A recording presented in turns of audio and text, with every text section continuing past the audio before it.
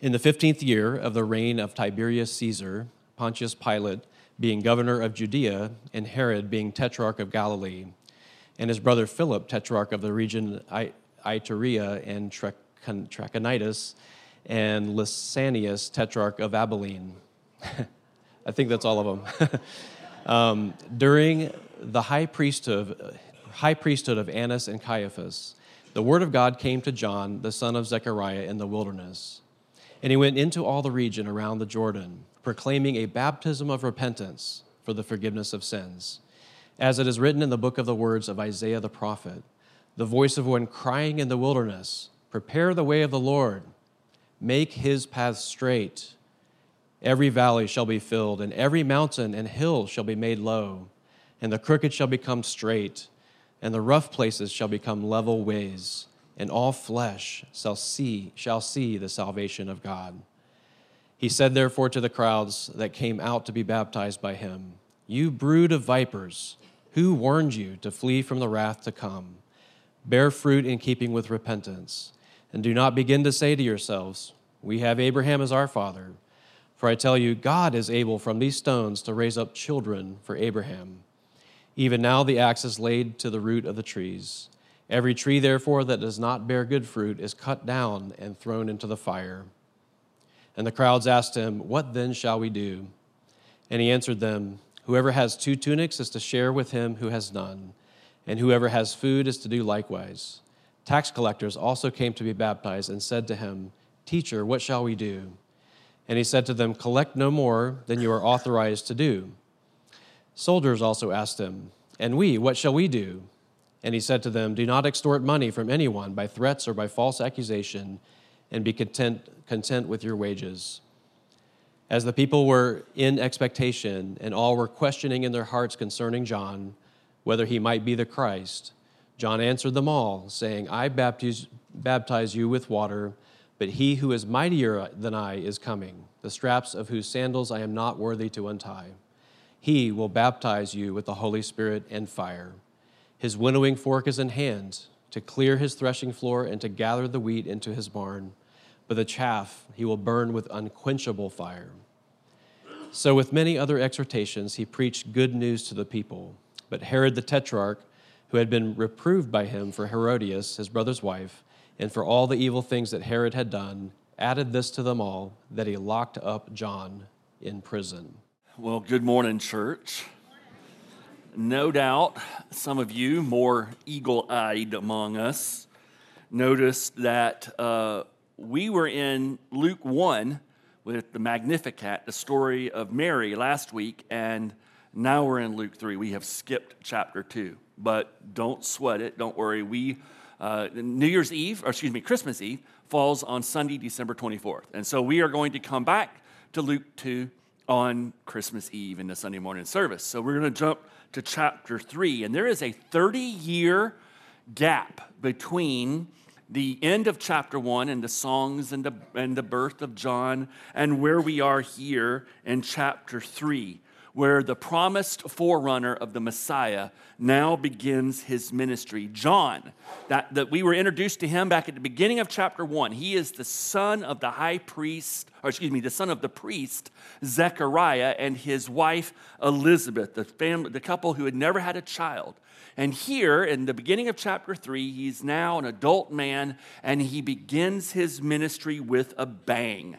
You know, God has worked through the centuries, through different kinds of men and women to build his kingdom. And, you know, God does not have a type that you must fit into this form, this mold. He uses people from all kinds of various backgrounds. But when you look at the pages of the scriptures and the Bible and then history itself, you will often find that the men who God calls to preach or to be prophets, while they come from all kinds of various backgrounds, they do have oftentimes something in common. They experience persecution, even death, for carrying out the mission that God has given to them. You go back into the Bible, you have Isaiah, the great prophet, who ends up being sawn in half, executed by being sawn in half by the evil king of Israel, Manasseh. You go forward a few more years and you come to Jeremiah the prophet, and he's imprisoned by the king of Israel, of Judah, and in Jerusalem because of his prophecies and predictions of how Jerusalem is going to ultimately fall. You go forward several centuries into the Christian era, 400 AD, you have this man by the name of John Chrysostom, who is the great pastor and bishop of the city of Constantinople. And in his preaching, he was so firm in proclaiming the word of God against the decadence and the corruption and the perversion and the materialism that he saw in this wealthy capital city of the Eastern Roman Empire. And it was embodied in the Caesar Arcadius and his wife Eudoxia. And Eudoxia in particular was the target of many firm sermons, so much that she moved against him, and he was exiled and put into a position that was so hard that it ended up killing him. Several centuries later, the reformer, John Calvin, was preaching in Geneva, and he makes the city fathers mad. They run him off, and for several years, he's in another city until they finally realize their mistake, and they bring him back. And that begins his ministry, which would so greatly influence the trajectory of the Reformation and even the forming of our nation. Speaking of our nation, in the early 1800s, in the 1820s, there was a circuit-riding Methodist preacher by the name of Peter Cartwright. His circuit was Kentucky and Illinois. He was a fascinating guy. And he was a bold preacher. One morning, he was in a church, and before the service, the elders pulled him aside, and they said, listen, this morning in the audience, in the congregation, General Andrew Jackson, who is about to become the president, he is here in our congregation. He's very powerful. He has the ability to influence and even shut down our denomination. So please be guarded in what you say in your sermon this morning.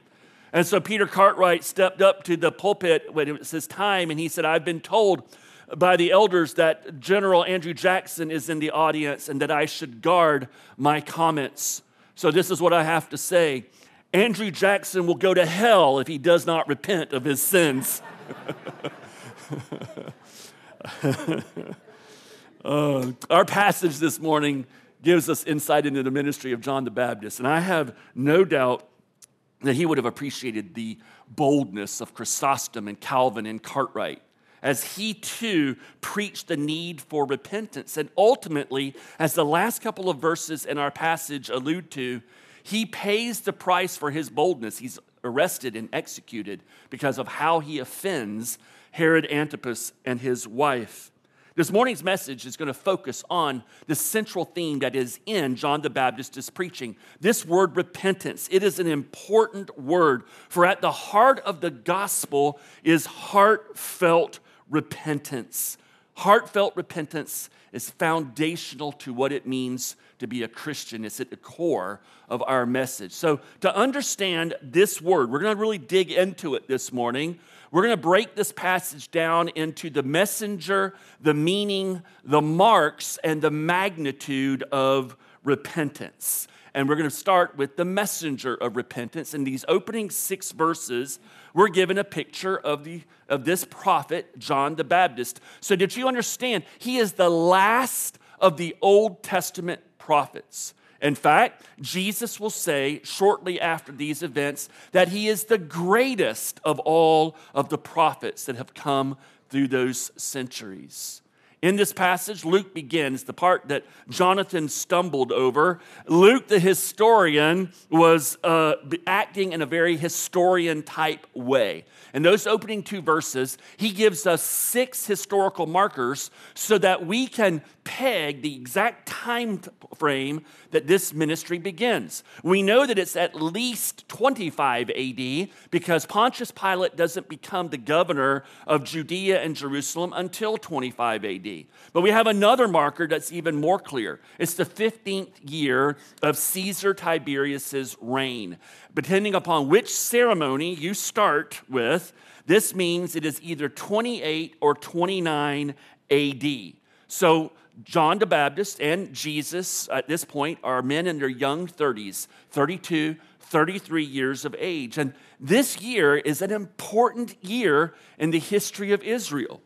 That's verse 2 tells us, the word of God came to John, the son of Zechariah, in the wilderness. For over 400 years, God has been silent. The Israelites have not heard from God. There's been no prophet bringing to them the message of God. Here, 28-29 AD, that silence has been ended, and God is now speaking through John the Baptist. He's a prophet from God. But church, I don't care if you look at him through modern eyes or ancient eyes, this dude was just a little bit weird. Okay? He's out there. Mark chapter 1 gives us a picture. John was clothed with camel's hair and wore a leather belt around his waist and ate locusts and wild honey. And he lived in the wilderness. Now, trust me, there is nothing you can do to locust and honey that makes them taste good. I know this for a fact, okay? It is disgusting. And the wilderness that he lived in was dangerous. It was filled with lions and hyenas, vipers and snakes and criminals. It was a very unhospitable area. And then when you think about his clothing, how do you make this look good? Okay, ladies, there is no way to accessorize a camel hair cloak. Okay, it's disgusting. It stinks. It's not going to be on the runways of Paris, Milan, or New York anytime soon. Guarantee it. So this guy is out there, and he's living a very severe ascetic form of life. But even though he may have lived and dressed kind of weirdly, John the Baptist understood his mission. It was crystal clear. Luke gives it to us in verse 4, as it's written in the book of the words of Isaiah the prophet, the voice of one crying in the wilderness, prepare the way of the Lord, make his paths straight. Every valley shall be filled, and every mountain and hill shall be made low, and the crooked shall become straight, and the rough places shall become level ways, and all flesh shall see the salvation of God.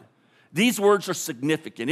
It's hearkening back to an ancient tradition in that part of the world in that time when a king or a dignitary was going to come visit a city. The citizens of the city would go down the road and out across the pathways for several miles, and they would make sure that all the obstacles were removed, fallen trees, boulders, bad washouts. Everything is prepared so that journey by the king or by the emperor had no interference. He was able to make an easy journey. And so in the Isaiah passage, the prophecy here that Luke is quoting, the king who is coming is God himself.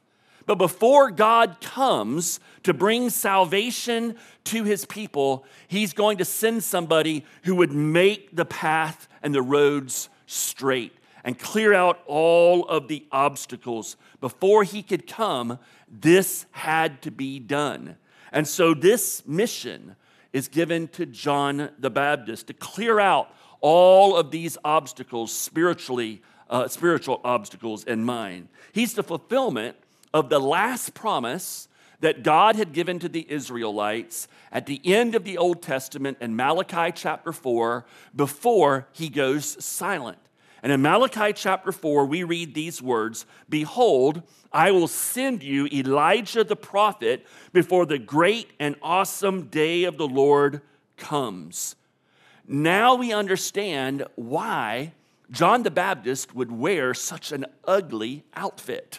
An outfit of camel hair and a leather belt, living in the wilderness, eating this kind of diet, living this hard form of ascetic life. This is an exact replica of the life of Elijah. You read in 1 Kings that he wore a garment of camel hair with a leather belt, and he lives in the wilderness. He understands his mission. He is the new Elijah, come to prepare the way of God. He's the link between the old covenant and the age of promise with the new covenant and the age of fulfillment. He's the forerunner who prepares the way and removes the obstacles. And the biggest obstacle that has to be removed is the enslaved hearts of God's people to sin. They had to repent as the king was now coming. Let's think about that word repentance and examine the meaning of repentance. It says that he went around the region preaching the baptism of repentance for the forgiveness of sin. Literally, that word repentance means a change of mind. Now, that may not seem significant to many of you. Some of you, like me this morning, may have gone into your closet. It was time to get dressed. You might have initially chosen a pinkish colored shirt like I did or some other, and then you changed your mind and you grabbed a blue shirt. Okay, a change of mind. The word for repentance here is not just a simple change of mind like you change your shirt.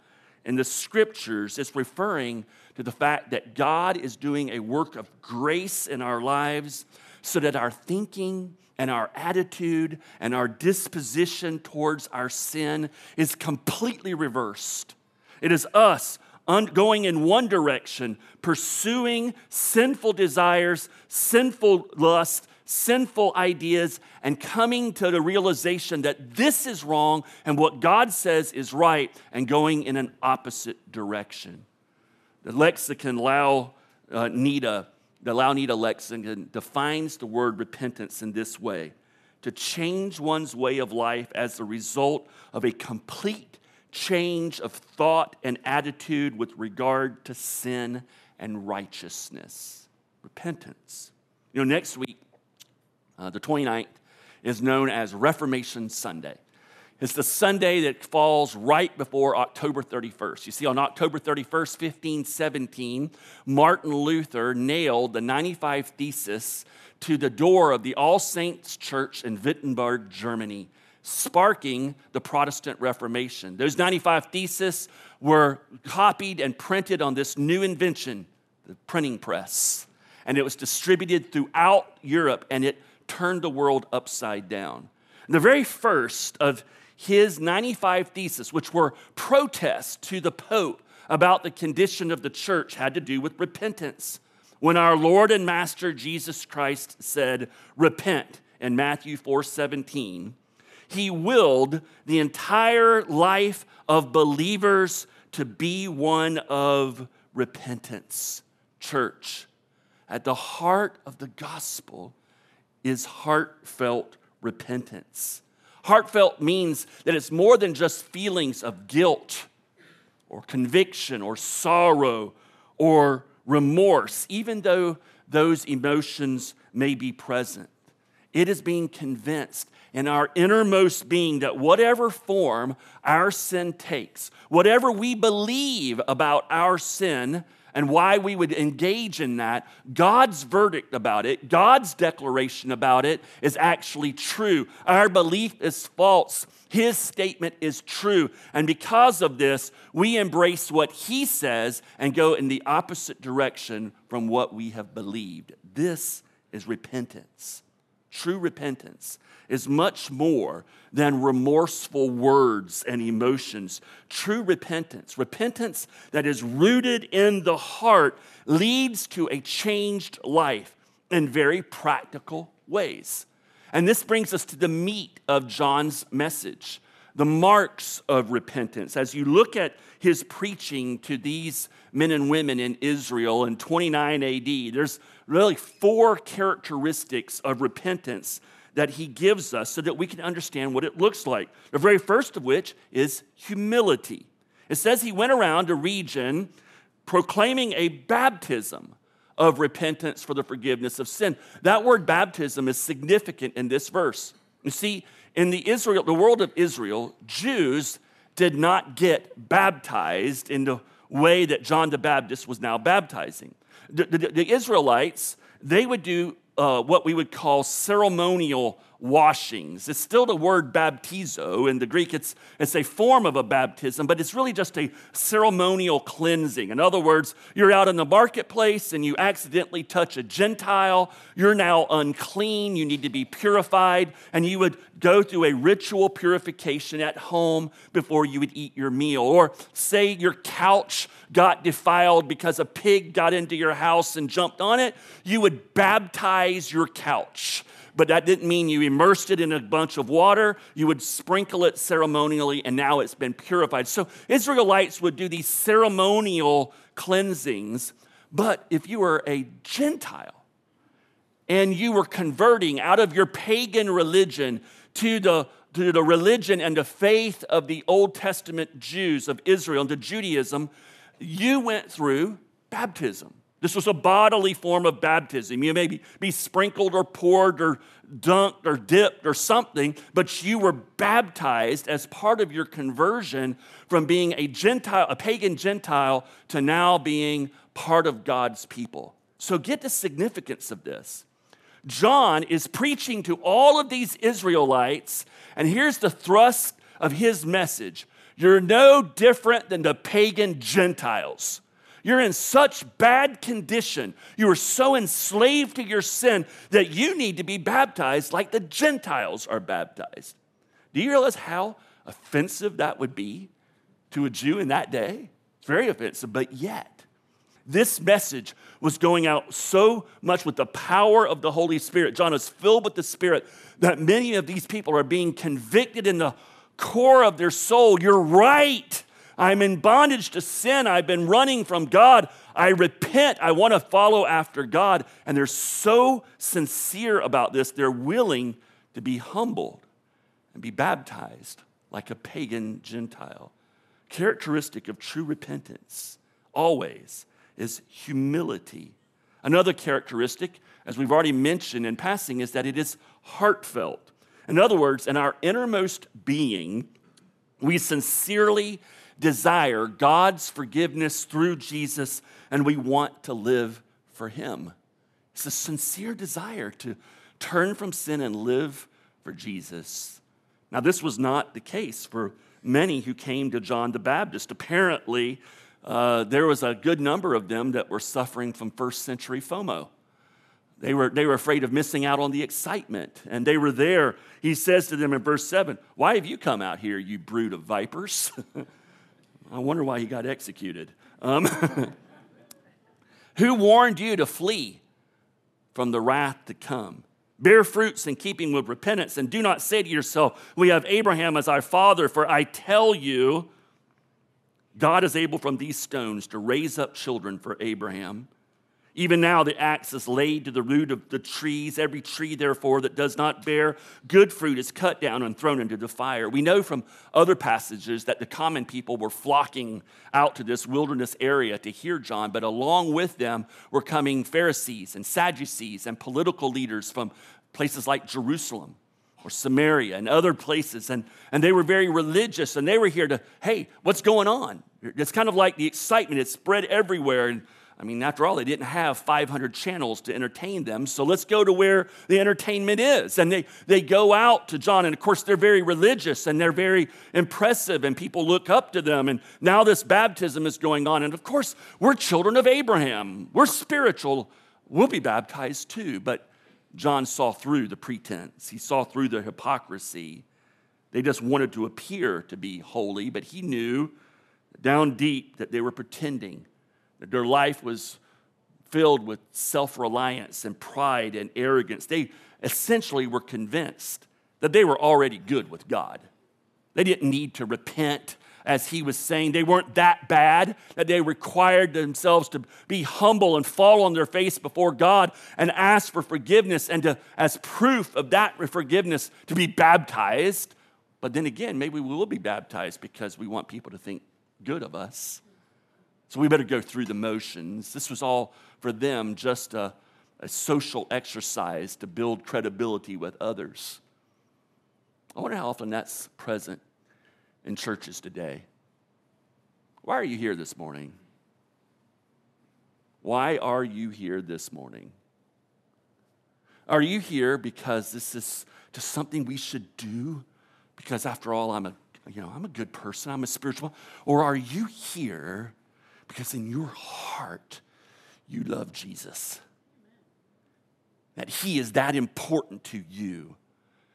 That you realize he deserves this time of corporate worship and that you need this fellowship and this preaching of God's word and the worship that takes place because in your inner man, you still struggle with sin, but you want to follow God. Is that why you're here this morning?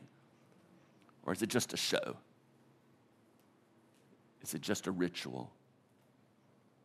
Are you just here because your parents won't let you sleep in? Teenagers, why are you here this morning? Oftentimes in a church, there are a group of people who are in the same category as these broods of vipers, and they're blind to it. God help us. Why are you here? There's humility. There's heartfelt desire to turn from sin and embrace Jesus. There's true repentance. When it's present, it changes our relationships with others. Third characteristic, you see it in verse 10. The crowd's asking, "What then shall we do?" And he answered them, "Whoever has 2 tunics is to share with him who has none, and whoever has food is to do likewise." As God's grace of repentance does its work in our lives, it changes how we see ourselves, and it changes how we see other people. As we experience the generosity of God's grace in Christ and the mercy of his forgiveness, it produces the fruit of generosity. It produces the desire to give mercy like we've received mercy. And this desire presents itself in a very practical way. True repentance leads to a change of life in a very practical manner. It prompts us to move towards people who need mercy and grace, not away from them. It encourages us and changes how we respond to those who, like us, are broken and savaged by sin, who need to have gospel restoration brought to their lives because we have experienced the very gospel restoration, the mercy, the grace that they need. We understand where they are. We understand the poverty of spiritual sin and enslavement to sin. And there's a change in our lives. Rather than judging and standing superior to them, we want to move towards those who need this kind of grace and mercy. There's humility. It's a characteristic. It's heartfelt. It's sincere. It changes and transforms our relationship with other people. There's a fourth one. The repentant heart is at war with the idols of our fallen nature.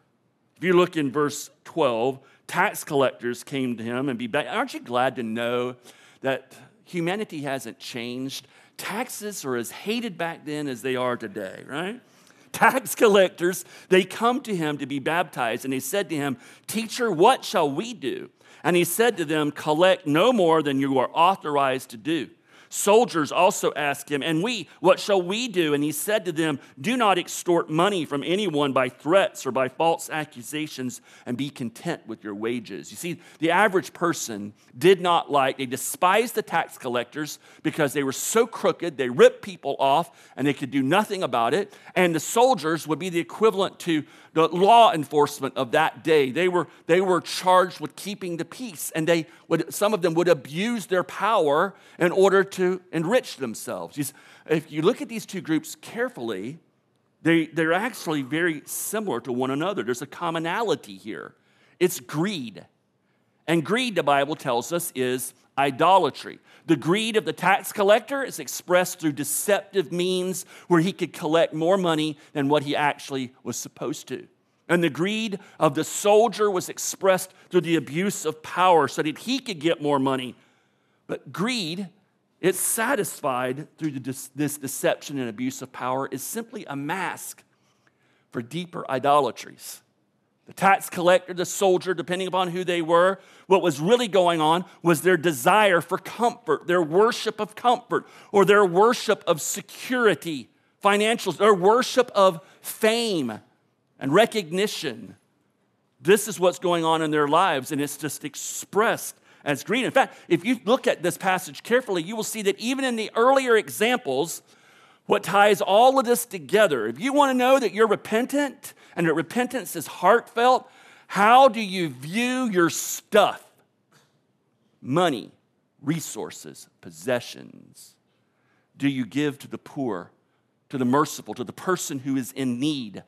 Are you willing to share and split your possessions to help the person who is needing that grace and mercy? Do you see these things belonging to God, or do you covet them? And you'll abuse power and you'll be deceptive in order to get more of it. Do you see the distinction here? This is heartfelt repentance. And heartfelt repentance, church, is at the heart of the gospel. It is humble. It is sincere. It transforms our lives so that we reject greed and whatever idolatrous manifestation it takes. It changes how we relate to one another. There's the messenger of repentance, the marks of it, the meaning of it, the marks of it. And now let's close out with the magnitude of repentance. In verses 15 to 18, it tells us that John's preaching is so powerful.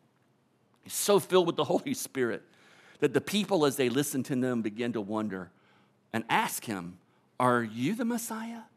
Are you the Messiah that we should be worshiping? And he says, hold on now. I'm not the Messiah.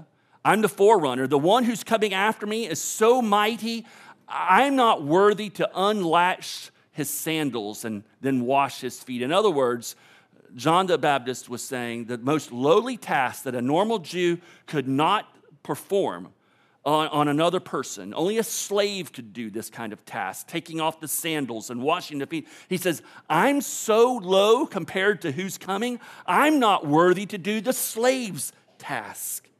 I mean, after all, I'm baptizing you with water, but he's going to baptize you with spirit and fire.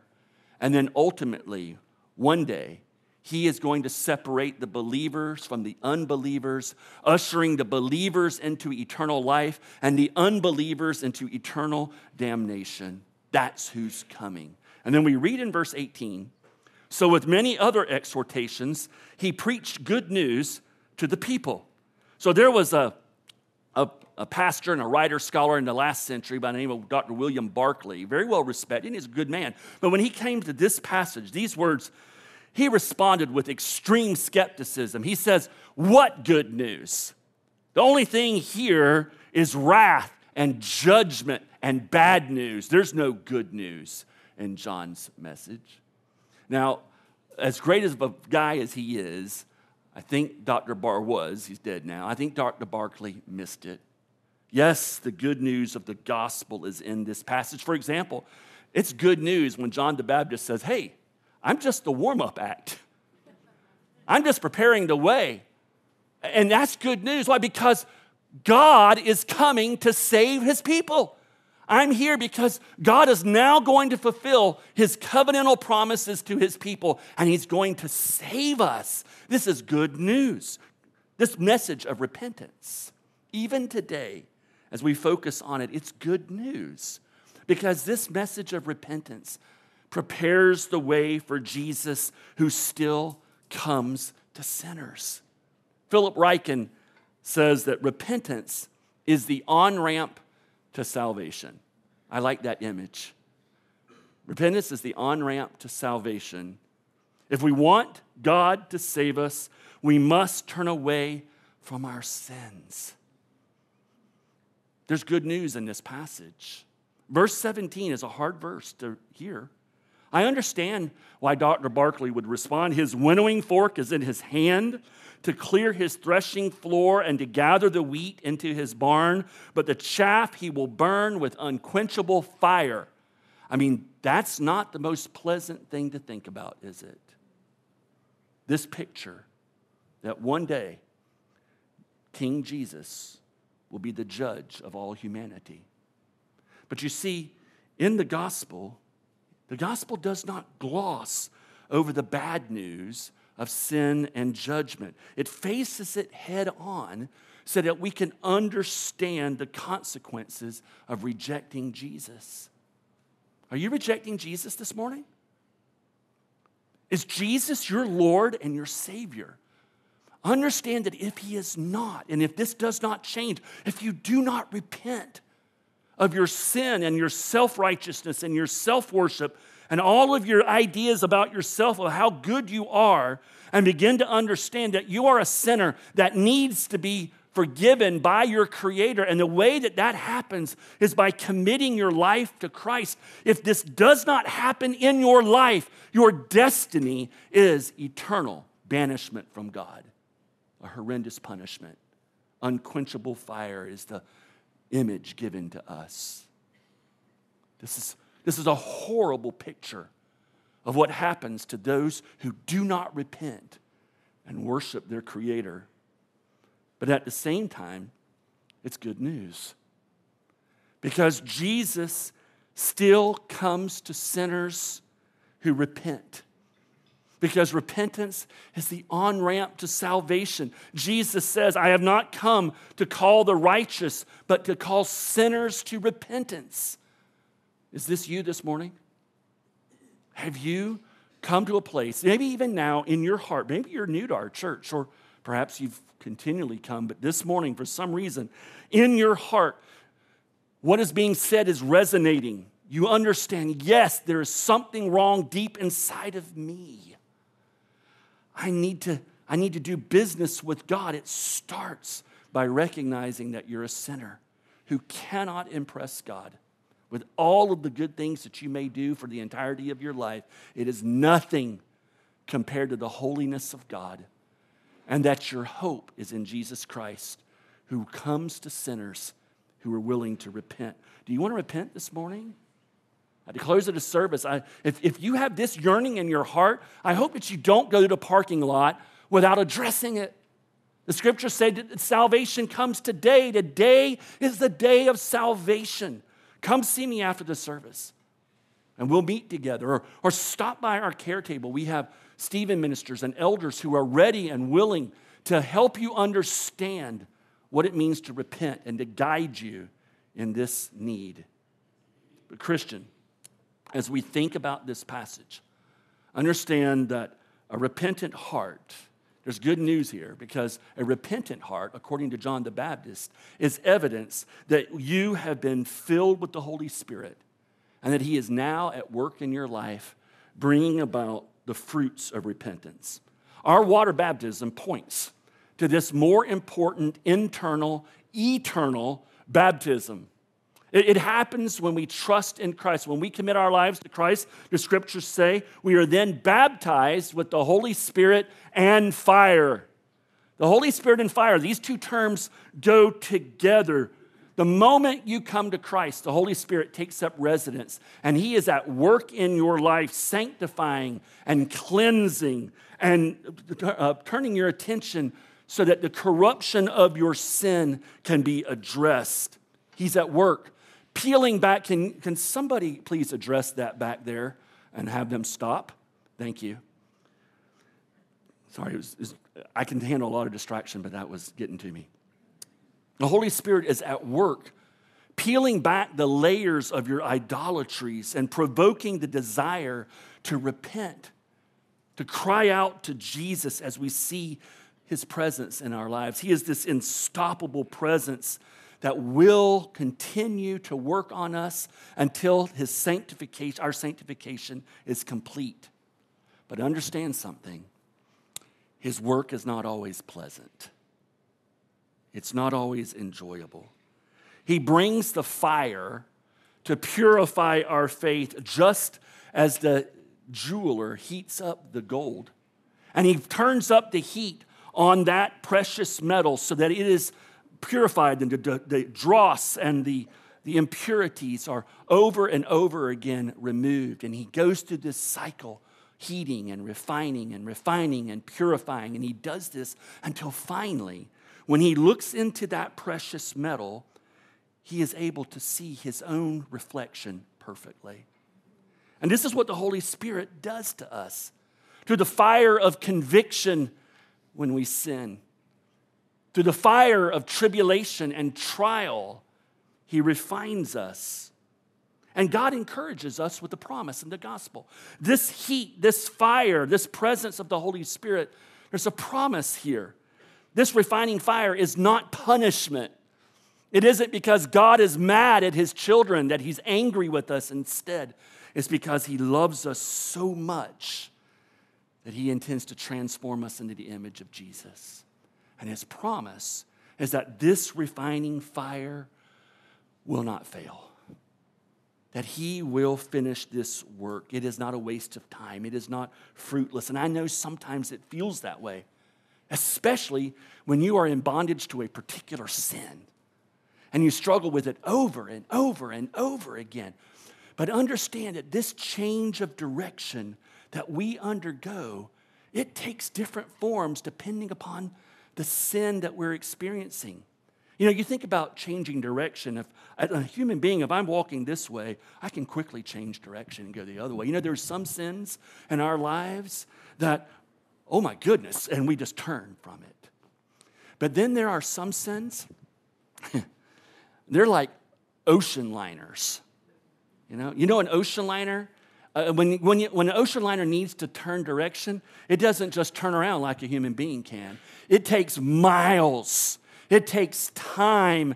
It's agonizingly slow. It has to first come to a stop, and that takes a long time. And then it has to make the turn, and then it has to build speed up. And all of that looks like it's not changing. But guess what? It is changing.